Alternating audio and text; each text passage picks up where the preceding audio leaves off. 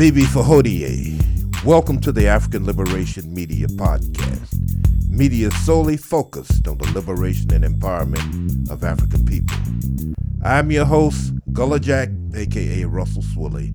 Let's get to it.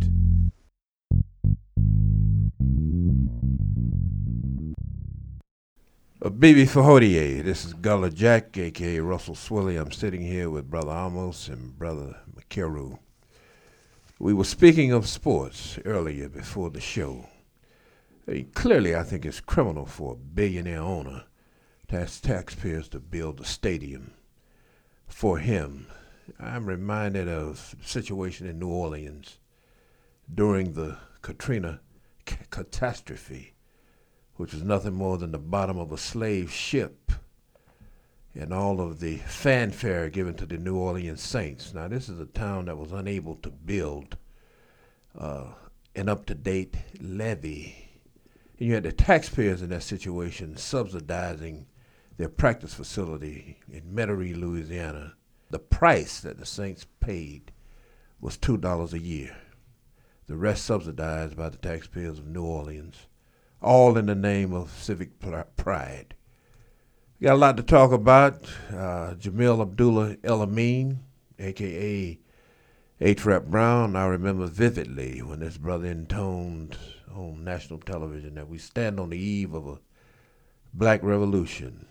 Of course, he would later be arrested for the Riot Act, I believe, in Maryland. He ran into COINTELPRO as the leader of SNCC, converted to Islam, was living a quiet life on the west end of Atlanta, entrepreneur, where the harassment of the federal government continued. And then, of course, lastly, we'll be talking about the overthrow of various secular states. We're talking about, in particular, Libya, Iraq, these countries that were invaded by Western imperialists will never come back.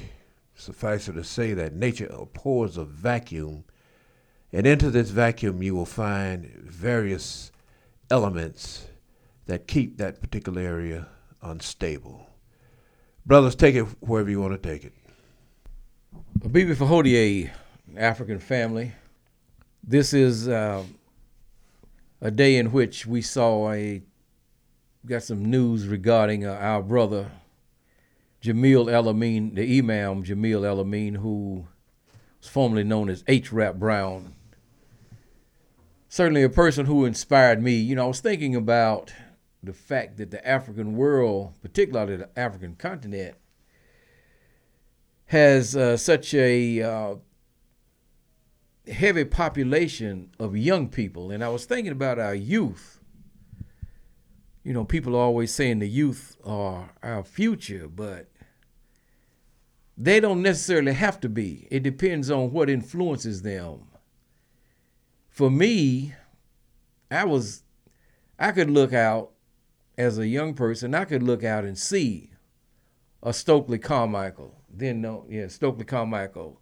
Kwame Ture now, when he deceased, but he was then known as Stokely Carmichael, calling for Black Power. I could see a H-Rap Brown. I could see a Huey Newton, Bobby Seale, and members of the Black Panther Party. I could see people that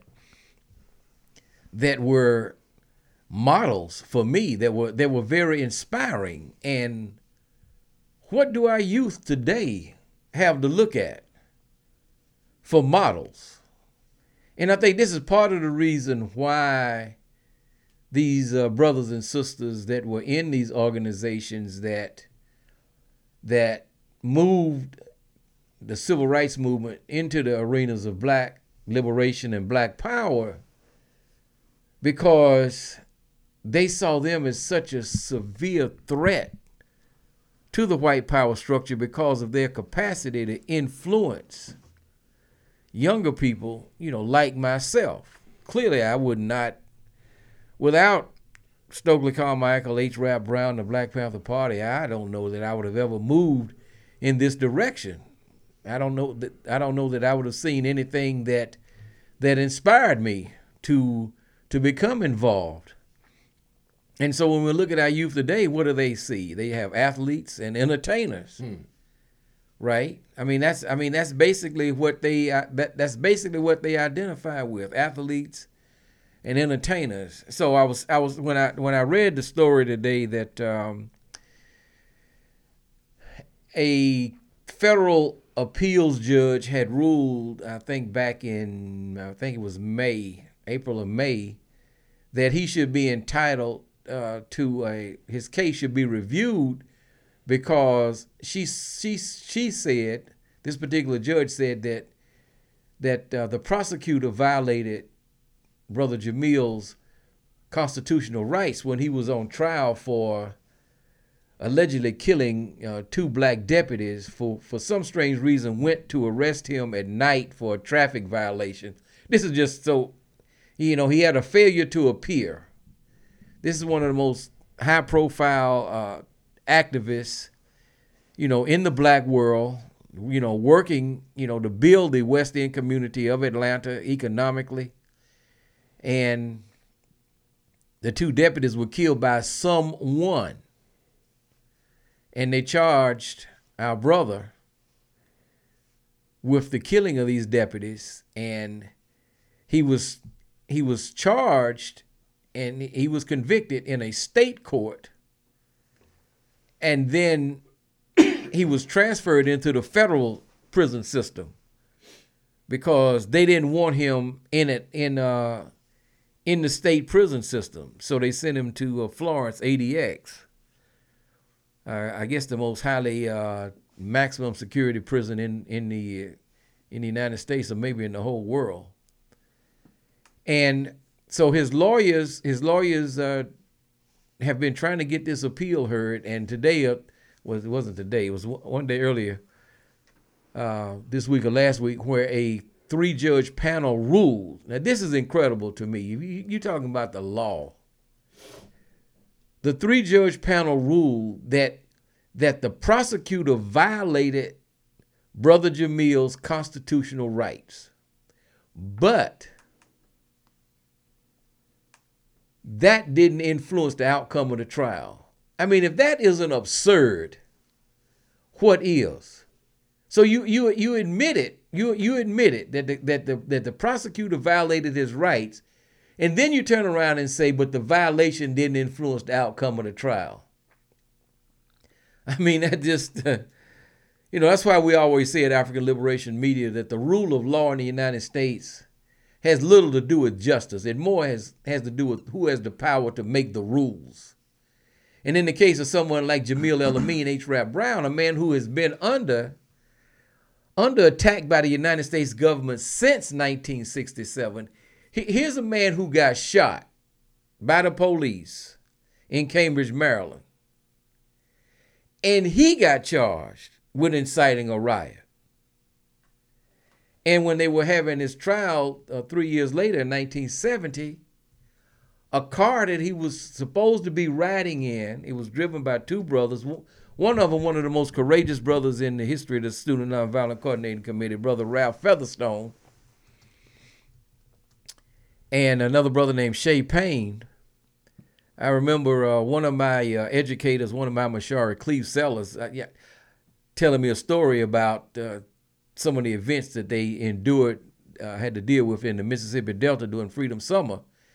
And Cleve said he was on the phone with Ralph Featherstone. So the way these guys did, everybody had a particular district. So somebody might be working in Sunflower County, and somebody might be in Greenwood, Greenville, Cleveland, all of these cities in the Mississippi Delta. And so Featherstone told Cleve, said, the Night Riders of the Ku Klux Klan are riding by shooting in the house.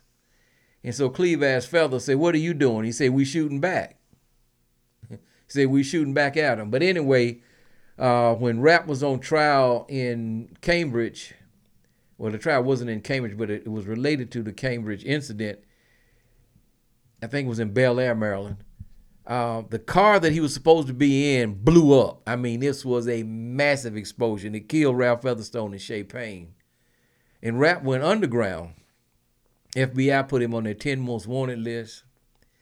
While he was underground, he organized. He went to New York, and he organized the H. Rap Brown anti-dope campaign. So here's a brother being wanted by the FBI, and he's cleaning up the community. They were confronting drug dealers and telling them, you got to shut your operations down. You can't deal drugs in this community. I think they were working in Brooklyn or somewhere. And that's how he eventually got caught and got sent to Attica. But I mean, since 1967, this man has been under attack by the United States government. And even today, he is considered so much of a threat. I think the brother is 75 today, maybe 76, somewhere in that neighborhood. They will not allow anyone to even interview. He cannot have any outside communication with any media or anybody. Even today. You know, he's in a federal prison now in Tucson, Arizona. So, you know, that news came across, I think it happened a few days ago, but I just found out about it today, and I posted it on our Facebook page, African Liberation Media Facebook page. But it just goes to show, you know, the intense when it comes to us, anyone they might consider to be a black revolutionary, a black liberationist, or whatever, they leave nothing to chance. I told somebody back in 2001, I say if it had been 19 of us learning to fly these passenger aircraft, 737s, and you know those types of aircraft, 767s, we never would have gotten off the ground. Much less fly some planes into some buildings in New York. We never would have gotten off the ground. I mean, that's how they were watching us, you know, like a hawk watching chickens. But other people could do it, even though, you know, the whole thing probably was an inside job. For whatever reason, a number of reasons, obviously. But that was just some of the things I was thinking about, particularly, you know, for me personally, what an inspiration this brother was. And I was just thinking about this, you know, when I was on the way over here, how I had those brothers to look up to, brothers and sisters, you know, dynamic sisters, and, you know, dressed in their Panther regalia and just beautiful afros and, you know, it was so inspiring. And I'm looking at these young people today, and what do they have to look at in terms of something that's going to bring about meaningful change? You know, other than, you know, trying to, you know, do something individually for yourself. Brother had tremendous oratorical skills. Thus, the nickname Rap. Southern University, tremendous athlete, basketball player, I understand. I'm reminded of the threat, the black liberation thrust posed during that time. I think it was around April 1967 when J. Edgar Hoover, brother, as you say, Merry at Night, dispatched a memo, point one, the need to stop the rise of a black messiah who could unify and electrify the masses.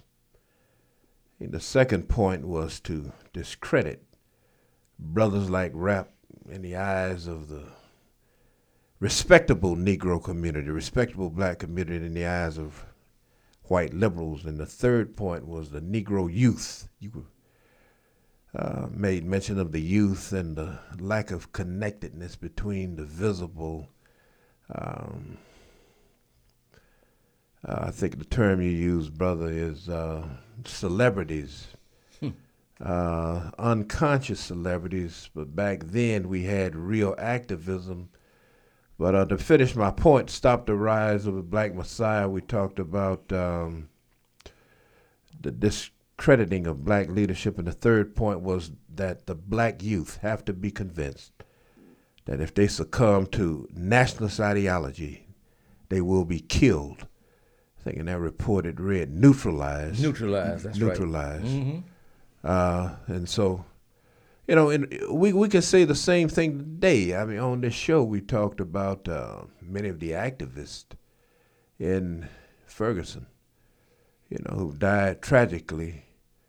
There are some young brothers who saw this kind of potential in Tupac Shakur. And I didn't have a inkling as to who Tupac was, until the late '80s. When I was in public education, I didn't really know a lot about him. Assata, of course, and Afeni, but not a whole lot about Tupac. There are people out there, in the 30s and 20s, who insist that the death of Tupac, in a real sense, was an assassination, and he had great potential to reach out and to politicize the youth. But this type of liquidation of our serious activists who are not only charismatic but speak in the tone of the community, of the youth, going all the way back to Bunchy Carter, and of course, the most notable Fred Hampton. Interestingly enough, this brother was actually trying to form some type of linkage between people in the inner cities who were headed toward dire straits, as well as hillbillies in West Virginia. And at that point he was assassinated. He had this type of ability to reach what the Black Panther Party referred to as the lumping. And this potential merger between the Black Panther Party as the administrative head and the Blackstone Rangers, later the El Rookins, definitely posed a threat to the Lords of Capital because of the strength in numbers and more specifically the ideology that they espoused. Go ahead. Well, Jack, you definitely said a lot. I was sitting here listening to everything that you were saying, and it really made me think about in today's times, and also what you said, Baba Makara, about the role models that are out there now. There really isn't a strong voice.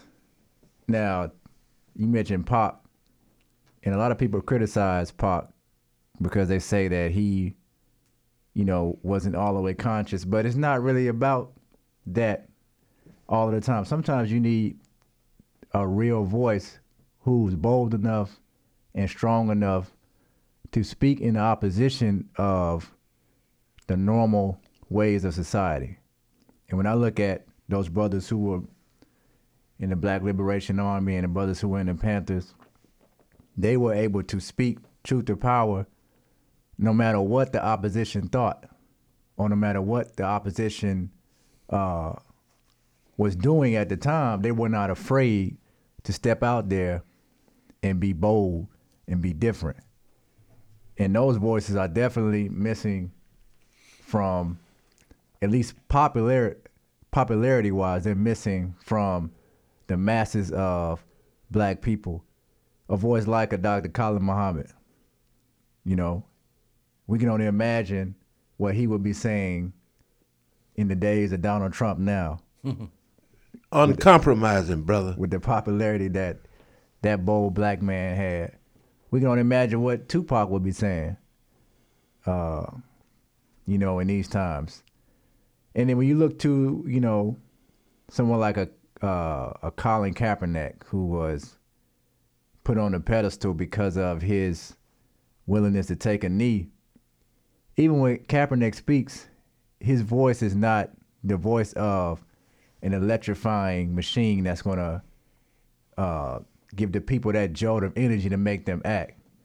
So when the court systems say that they're afraid of H. Rap Brown because he is a security threat, they're afraid of him being interviewed, this shows the white person's biggest fear is the uprising of Black people on a liberation level. We're willing to do anything, like Malcolm said, anything necessary that it takes to become free. They know that H. Rap Brown, even right now, can speak, and his speeches, even through interview, will transform the minds of people that's out here right now. Brother, he caught me at age 11. I can almost remember it verbatim. The rebellions that we see in Newark and East L.A. are just a dress rehearsal for the revolution that's to come. And it's the same with, like you said, with Fred Hampton. He was a bold black man that stood up and was willing to speak. He was electrifying. And that is a threat to the European power structure because they know, as Dr. Colley used to always say, black people are people of rhythm and spirit. And they know that when someone comes along and they have the rhythm and the spirit to wake our people up, see, it's one thing to learn a lot of information. And I was talking to Baba Makaru about this, or it might have been somebody else I was talking to about this on the phone. And I was talking about now you have people that give lectures, and in these lectures, they'll give out a lot of information, but the people don't leave transformed. You see, when I went to a lecture before I was where I am now, what got me to want to get into this was when somebody woke my spirit up. Somebody said the right words and put me on the right path to fight for African liberation. And this is what Europeans know can still happen. Mm-hmm. So those brothers that have that capability to do that, and sisters, the sisters that also have that capability to do that, to speak in an electrifying manner that speaks to the heart and soul and the spirit of liberation in the African people, that is the dangerous spirit that, as Jacob Carruthers called, the spirit of the irritated genie, that they don't want us to possess, because they know if we possess that spirit, then we'll do anything. If our people really knew and understood everything that our ancestors went through, it's no way that collectively we would be able to exist like we exist amongst whites in this society right now. Exactly. And and the thing that we're not sitting here saying that we know everything and everybody. I'm sure that there are some people out there somewhere. I mean, you do have people like David Banner, for example, speaking out, and and some others, but by and large, all of the focus of our youth, by and large, is on entertainers, because the United States understands the art of propaganda. The power structure understands propaganda. They understand how to manipulate. Dr. Amos Wilson called it the production of desire, and creating dreams without means. And of course, a lot of this, people direct their energy into where they see they can make money, and consequently, that oftentimes leads to more conflict within the community. And then when there possibly is a very strong young voice that may have potential, like Brother Darren Seals of Ferguson, Missouri, he's mysteriously killed, along with several other activists down there. And so a lot of our youth, the only models they see are entertainers or athletes. So that's where their energy goes into producing. There was a mass shooting in Philadelphia. The mass shooting happened last Sunday, about 20 minutes before the mass shooting in California at the Garlic Festival. Now, the California shooting got major news coverage in the corporate media. The Philadelphia shooting barely got a blip. And during this shooting, one brother was killed and 5 were wounded. And the brother that was killed, actually, his last name was Wade, W-E-A-H, but he was trying to be a rapper. And his rap name was Bankroll Gambino. So, I mean, you'll see a lot of our people taking names from people that were like gangsters and hoodlums, people like will be named Capone. Gambino obviously is, one of the top mafia crime families. Scarface. Carlo Gambino was the Don of Dons, probably the most successful Don after, they deported Lucky Luciano. He took over the Luciano family. And so you see a lot of this. So this young brother that was killed in Philly, he was either 21 or 23, I can't remember now. But they were setting up to do a video. They were getting ready to shoot a music video in the community. So they had a big crowd of people out there. And apparently he had some kind of beef going on. Now, this brother actually, his family migrated to the United States from Liberia when he was 6 years old. And he was shot in the head and killed. Who knows? Because a lot of times, the way this industry has been developed, and you can go back to to the conflict between Eazy-E and Suge Knight and all. A lot of times, the so-called manufactured conflict between Tupac and Biggie. I mean, a lot of times what you have is, these guys are trashing one another, and the solution to that is to have a drive-by shooting. So that's why you see so many people in this industry, being killed or, put in jail or whatever. And I mean, it's a destruction. But once again, why are so many of our youth moving in this direction? Because they've seen, Jay-Z's a billionaire, Sean Combs is a billionaire, Kanye crazy is, about to be a billionaire, whatever. And so these guys, they become the models, for them to emulate. And so that's where they look. And, our people are still under a microscope, believe me. COINTELPRO may not be here. J. Edgar by day, Mary by night is burning in hell if hell exists. But the mentality is the same. And so, like I said, going back to the 9/11 thing, they leave nothing to chance when it comes to us. And the thing about it, too, is that in those times, the fire in the kitchen was a lot hotter. And what I mean by that is, for the general masses of people who don't really understand the war that we're in and what we're up against, or what we've been through,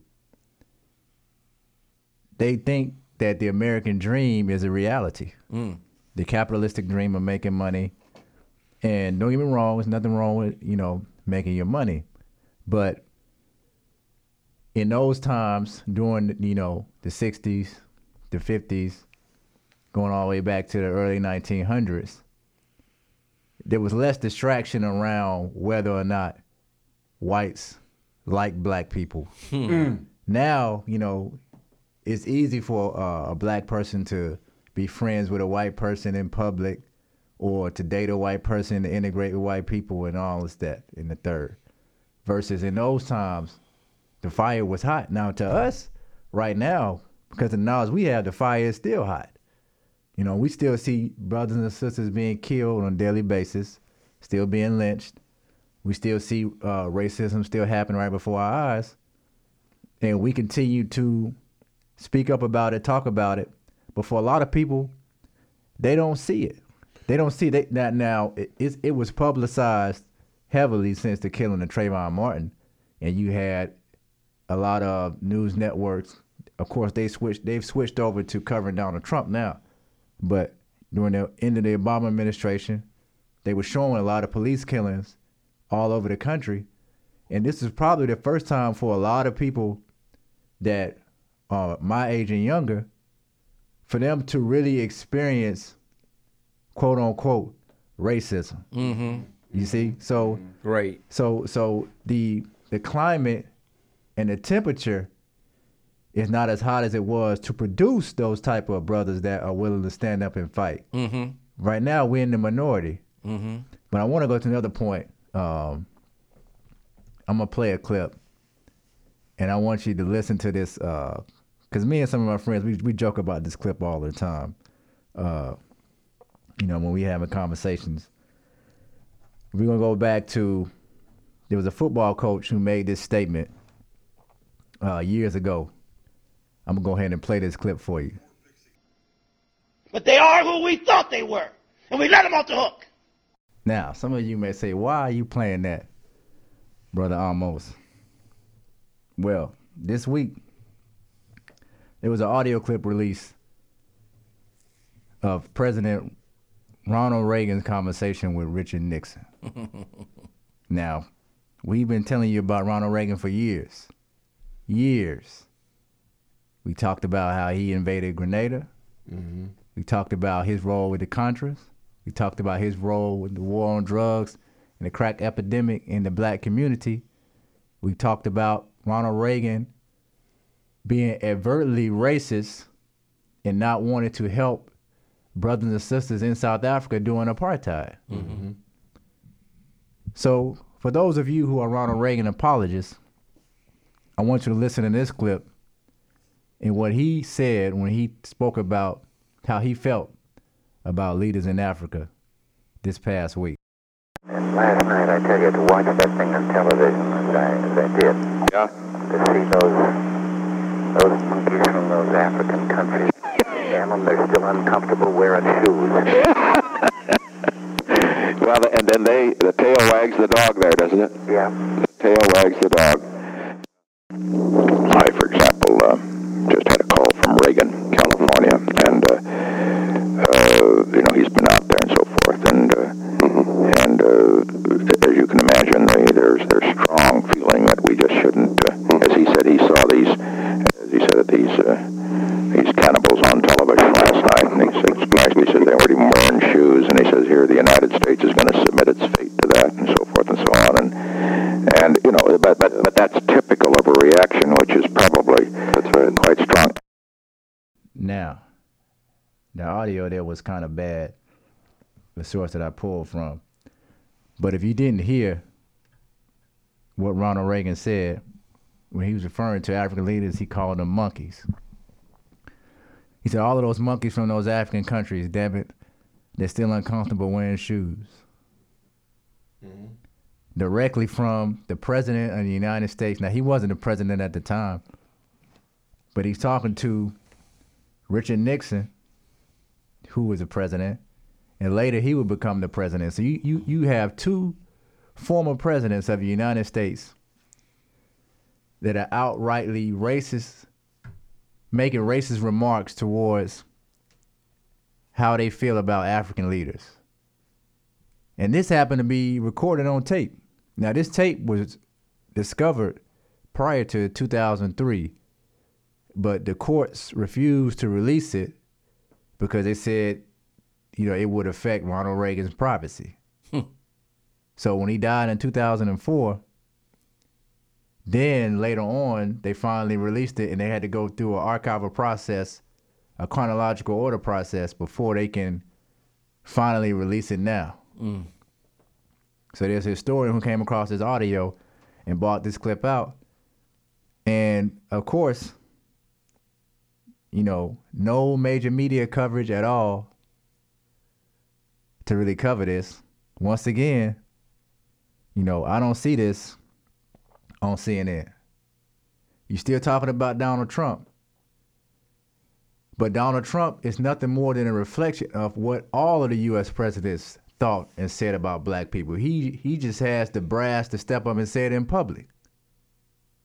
So the Bill Clintons, the George Bushes, the Ronald Reagans, the Richard Nixons, the Dwight Eisenhowers, the Harry Trumans, all of these guys operate within the same rules and regulations of operation when it comes to upholding the United States and the white power structure. And how they feel about keeping black people subdued and oppressed is all the same. Even your favorite black president, Barack Obama. His role was to make sure that he upheld the United States and the white power structure. Yes, sir. So by default, you have to take on the attitude that you're against black people. Which is why he never did anything in favor for black people as he did for the LGBTQ community and, of course, you know, the rich capitalistic corporations that he bailed out, you know, when he bailed out the banks in 2008 and so forth, but Protection Acts for Monsanto and all other things that he did. He did kill African people, though, when he bombed, you know, Africa through all of the drone strikes. But this is just another example of we told you so. And we continue to tell you so. And one day, for those who are listening and those who love Obama, it'll come out again, his role in the destruction of African people, and we'll be saying, I told you so again.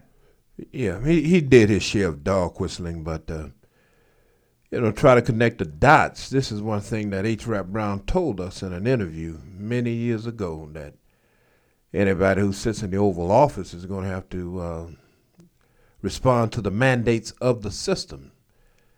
Yeah, I'm trying to quote him verbatim. The system mandates the individual. But brother, you were talking about the desire to keep Africans powerless. I also have a vivid image of a ray gun, the human weapon, on national TV, being terrified as a result of black men marching on the state capitol. You know, once again, we're talking about the hypocrisy of the system in two different rules. You know, all of a sudden, you know, they want to keep us disarmed, but carrying a gun, getting or receiving one's man cred is supposed to be the exclusive privileges of the white man. See, and here's the sad thing about it, brother. In Lincoln County, see, they will never admit how proximity or the availability of gun is closely associated with the suicides that are taking place in these rural areas. You know, I mean, with us it's homicide, but with them, you know, it's death by rifle. It's a death. They're not going to make that admission. Right. And as I stated, Ronald Reagan, he refused to condemn the British for their role in apartheid in South Africa. Now, I want you to listen to what his daughter said when the tapes came out.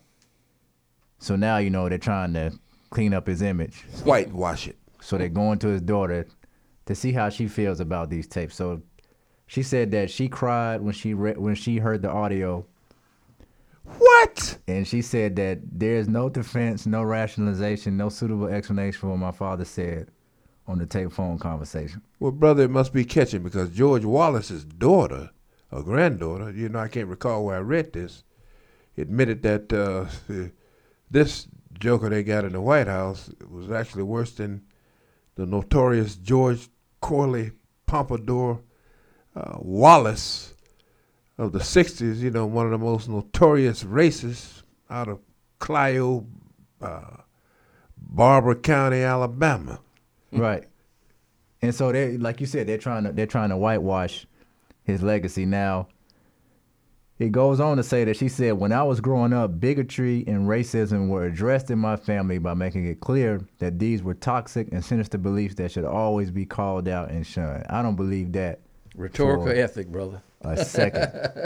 That's just nothing but the rhetorical ethic. That's a, you know, that's you know, as Dr. Marimbani pointed out in her you know, seminal work in analyzing the psychology of the European, you know, Yurugu, culturally structured thought of European people. Now this is the final touch, though. And see, this is how they always mess with the minds of people. She says, I believe if my father, years after the fact, had heard this tape, he would have asked for forgiveness. Yeah, right. He would have said, I deeply regret what I said, and that's not who I am. Yeah. Yeah. You know, he'll probably come out of the grave and haunt her at night for telling those lies. That's just like the slave monster, or who y'all call a slave master, who would be on the plantation and on his deathbed, he would finally ask for forgiveness. Right. No. After I done raped all the women I can rape, Yeah. after I done exploited all of the free labor that I can exploit, now in my final breath, I'll just say, I'm sorry. Yeah, this guy would. I mean, he was sorry for nothing. I mean, this guy, he really and truly launched the attack on the Black Panther Party. Okay, so you have to start there in terms of his activities against black people, the Black Liberation Movement. I mean, in addition to all of the other laws and things that he tried to he got in place while he was the governor of California. And I think when he was having that conversation with Nixon, he was the governor of California. This is a guy who launched his presidential campaign in Neshoba County, Mississippi, Philadelphia, Mississippi, where 3 civil rights workers were killed in 1964. And so they talked to one another in that language, he was referring to African delegates at the UN, right? Because a lot of African countries, had become independent. Let's see, if they were having this conversation maybe in 1968 or 69, I don't know when they were having the conversation, but a lot of African countries had gained their quote unquote independence and were now represented at the UN. And so he's referring to these Africans at the UN as monkeys. So these are the kind of conversations that they have when they're talking to one another. I remember a conversation, with a white guy, and he was a member of a country club, and he was saying that, man, when these people sit around at the country club and they get about 3 or 4 shots of Jack Daniels, the N-word is flying out of their mouths, men and women, right and left. But when they get in public, they camouflage that. And so they send out symbolic messages or dog whistles. And Reagan's symbolic message to the white supremacy dynamic was, by choosing Philadelphia, Mississippi, a place where certainly some of the most heinous crimes of the civil rights era took place. Obviously, the bombing of the 16th Street Baptist Church in Birmingham was, I don't think anything compares to that. When you kill 4 little girls in Sunday school, and then you blind the sister of one of them, and then 2 other young black males get killed during the process, one by the Boy Scouts and one by the police, who I guess could be one and the same. But by going to Philadelphia, Mississippi to launch his presidential campaign, he was sending a clear message to the raw elements of the white supremacy dynamic, is that we're getting ready to roll back this civil rights agenda.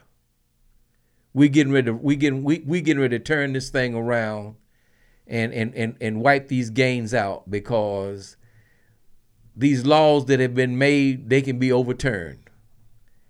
And of course, we have to remember that Reagan launched his war on drugs. Nixon launched the first war on drugs, and there's a conversation between Richard Nixon and John Ehrlichman where they are actually discussing how they are going to execute the war on drugs, who they're going to target.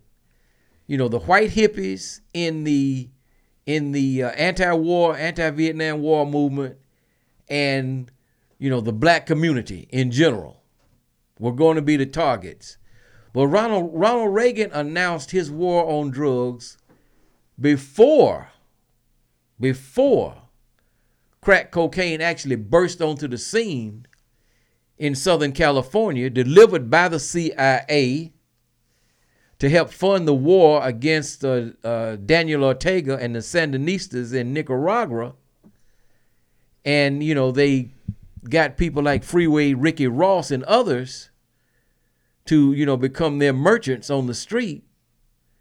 And this was carried out by the United States government. Reagan announces a war on drugs, and then crack cocaine suddenly appears. I mean, Because it was originally announced by Nixon. Nixon announced it in, I think, 1969. And what fueled that particular war on drugs was the fact that heroin was being flooded in the community from the Golden Triangle in Southeast Asia, and a lot of the heroin was coming back into the United States on U.S. military airplanes. Some of it was flying right in to Seymour Johnson Air Force Base down in Goldsboro, North Carolina, and there was a U.S. Army sergeant by the name of Ike Atkinson who became known as Sergeant Smack, and he's one of the guys that, if you remember the movie American Gangster, where Frank Lucas is kind of playing the role of like Sergeant Smack to go over there and get the heroin and bring it back. So they first hit us with the heroin. Now the mafia had already decided, because the scene from The Godfather is most likely actual history, where they decided that they were going to flood our community with heroin. That heroin was coming out of Afghanistan through France. They called it the French Connection. In fact, there's a movie called The French Connection. So they first hit us with the heroin, then they hit us with the crack cocaine, and that was done under the Reagan administration, operated right out of his administration there with Oliver North and George Bush, the first Bush. So these people are clearly at war with African people, and every now and then, how they really feel actually emerges, from the grave or wherever, and then everybody tries to run for cover and make all kinds of excuses, the incessant search for scapegoats, rationalizations, right? I have a lot of black friends. Yeah, and all of that. Same thing, Trump is saying now about Al Sharpton. Oh my God! How tight he and Al were, back in the day. So did you take notice to Trump's tweet about the police officers in New York getting water thrown at them or shot at, or I didn't see that one. So Donald Trump sent a tweet out, and he was calling out Mayor de Blasio, saying that it's a disgrace that the police officers who are in New York get treated like this. I guess these young teenagers were throwing water on them while they was on active duty, right? And so this is another reason why you can never appeal to trying to teach white people about your condition. Because notice how he tweeted about these police officers getting wet by these teenagers. He didn't say a damn thing about that security guard pulling that gun on that deputy sheriff. No, he didn't say anything about. He didn't come out and say, this is a disgrace, right, that a security guard will pull a gun out on a deputy sheriff. And he's not going to say it. And you know what? I don't blame him for not saying it, because if I was him, I wouldn't say it either.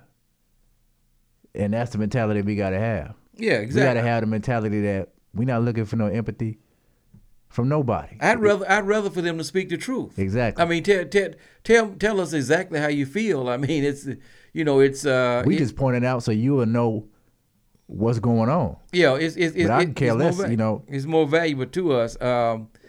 Just a couple of things. We may not have time to totally get into, but the Speaker of the House, Nancy Pelosi, was apparently invited to Ghana as part of the observation of the 400 years that Africans have been, in the United States.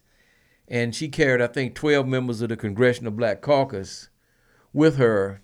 How ironic. And She went over there and they invited her to give a speech to the Ghana Parliament, and she was talking about all of these things that they were interested in doing to uplift Africans, and then she went to Cape Coast Castle and talking about what a moving experience it was, and we can never allow this to happen again, and it's actually happening right now. Libya. Yeah, thanks to Barack Obama, who all of them, supported. But we classified this as being the rhetorical ethic, which is language that's purely designed for the consumption of others. And the amazing thing to me is, and we talk about it here all the time. How can our people not see through this? How can our people not see the hypocrisy between what these people say and what they actually do? First of all, Nancy Pelosi shouldn't even be invited to Africa. If Barbara Lee and Ilhan Omar is from Somalia, if they want to return, she want to return home, fine, they were the only two members of of Pelosi's delegation that actually voted against the $733 billion 2020 National Defense Authorization Act. But what was very interesting is this. The day before they went to Ghana, they visited the headquarters of the U.S. Army Africa Command in Italy. U.S. Army Africa, which is known as AFRICOM, the Africa Command. And back in February, Ghana, the government of Ghana gave AFRICOM access to land in Accra, to use an air base as a logistics hub for their operations in West Africa. They have a warehouse in Accra where they store materials, weapons, tanks, all these kinds of things. And they said that they're operating in about 13 to 16 countries in West Africa, and they're using Ghana as a logistics hub to get the supplies to the U.S. Army troops that are operating in other locations in West Africa. So in my opinion, Ghana is making a lot of noise. A lot of people are excited about Ghana because they say we're welcoming, Africans to come back and whatnot. I think Ghana is being set up to be the beachhead for U.S. Army operations on the African continent, at least in West Africa, because they already have the base in Djibouti. Yeah, when the next war pops off over the African resources, they're gonna have a strong base there. They're gonna have a base right there, strong presence in Ghana. And to me, this is like Kwame Nkrumah and George Padmore and Du Bois. These, Secretary, and they must be turning over in their graves. They say, how can y'all allow this? Well, it's like you said, the ancestor Dr. John Henrik Clarke said, all history is a current event. All history is a current event. This is exactly why we know it was some conspirators in the Mafia. The same way that these Negroes, after everything they've seen that whites have done, right, are conspiring with these whites now. Right. It's the same way some of our brothers and sisters in those times in history conspire with them, and the reason why we're here now. Oh no, there's no question about it. But the thing of it is that these guys have they have no shame. Number two, they know that even within their countries, there's only a small group of people that might even be opposed to it. And so a friend of mine was telling me, well, Ghana, they have their own country. They they own their own land and they're independent. I said, how independent are you if you have a foreign military operating out of your country? Exactly. Look, you have seen with everything that it's not that these people, they don't have to go back and look at films of Hitler and Mussolini. And it's not like they can't say no to it. It's not like they can't say no to it. They have seen what has happened. All these guys, all these presidents, these guys have been alive. They saw what happened in Iraq. They saw what happened in Libya. They see what's happening in Somalia. They see what's happening in Syria. They see these things taking place. They see, there was a report we put out on African Liberation Media about how violence has increased in African countries since Barack Obama, the black president, expanded AFRICOM. He expanded AFRICOM exponentially. It was formed under George W. Bush. But Barack Obama took it to a whole different level to be operating in 33, 35, 40 African countries, which was unimaginable under Bush. But here comes the wolf in sheep's clothing, and all these African, presidents are like, sucking hind tit, and they're giving this guy access. What do you think is going to happen? And even with all of those examples that you named, the biggest example to African people in Ghana should be Elmina and Cape Coast. It should be. They're sitting right there looking at it every day. Right, and you see it. But you know what? When I was there, to them, there's not even sacred ground. And I won't say all. I'll never be all inclusive. But, people play around there. It's like it's a normal beach. And it's not sacred enough to where it should be kept in a certain spirit to where this is sacred ground that we'll never forget what happened to our ancestors. And we will use this as a tool to remember why we should never trust the European. Exactly. And okay, so you got Cape Coast and Elmina. And what about Operation Cold Chop? What about that? But see, that's another example of why they didn't even learn from Cape Coast and Elmina. Because you allowed the CIA to come in with an operation to overthrow the president that was trying to lead you towards sovereignty. Exactly.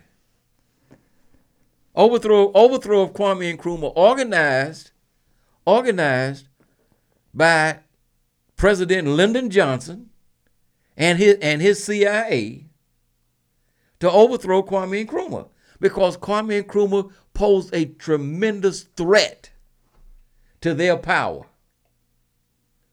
And so here you have all of these examples right in your face. And you are allowing them to set up a logistics hub right there in Accra. Yeah, I'm just reminded of Bobby Wright in his classic book, The Psychopathic Personality and Other Essays, where he, articulate what you brothers are describing, that genuine insight into the European behavior results in no correlating change on the part of the African. No change. Psychopathic racial personality. Yes, sir. That's it. This has been the African Liberation Media Podcast. Brothers and sisters, you can join us on AfricanLiberationMedia.com, where you can have access to all of our podcast shows. You can also catch us on Spotify and Apple Podcasts. And you can also stay up to date with us on social media at African Liberation Media. BB for Hodier. BB for Hodier. BB for Hodier. Power or the lack of power. I want to repeat this. Power or the lack of power. If your education in this institution is not about gaining real power, not jobs, because your jobs do not represent power. Not getting elected, that does not represent power either. Buying your houses and fine clothes does not represent power. If it is not about real power, you are being miseducated and misled, and you will die educated and misled. If your study of Black history is merely an exercise in feeling good about yourself, then you will die feeling good. The study of history then must be more than the pumping up of your self-esteem and the pumping up of your pride. Those things are important, but ultimately, those things are not the means by which we will save ourselves as people in this world.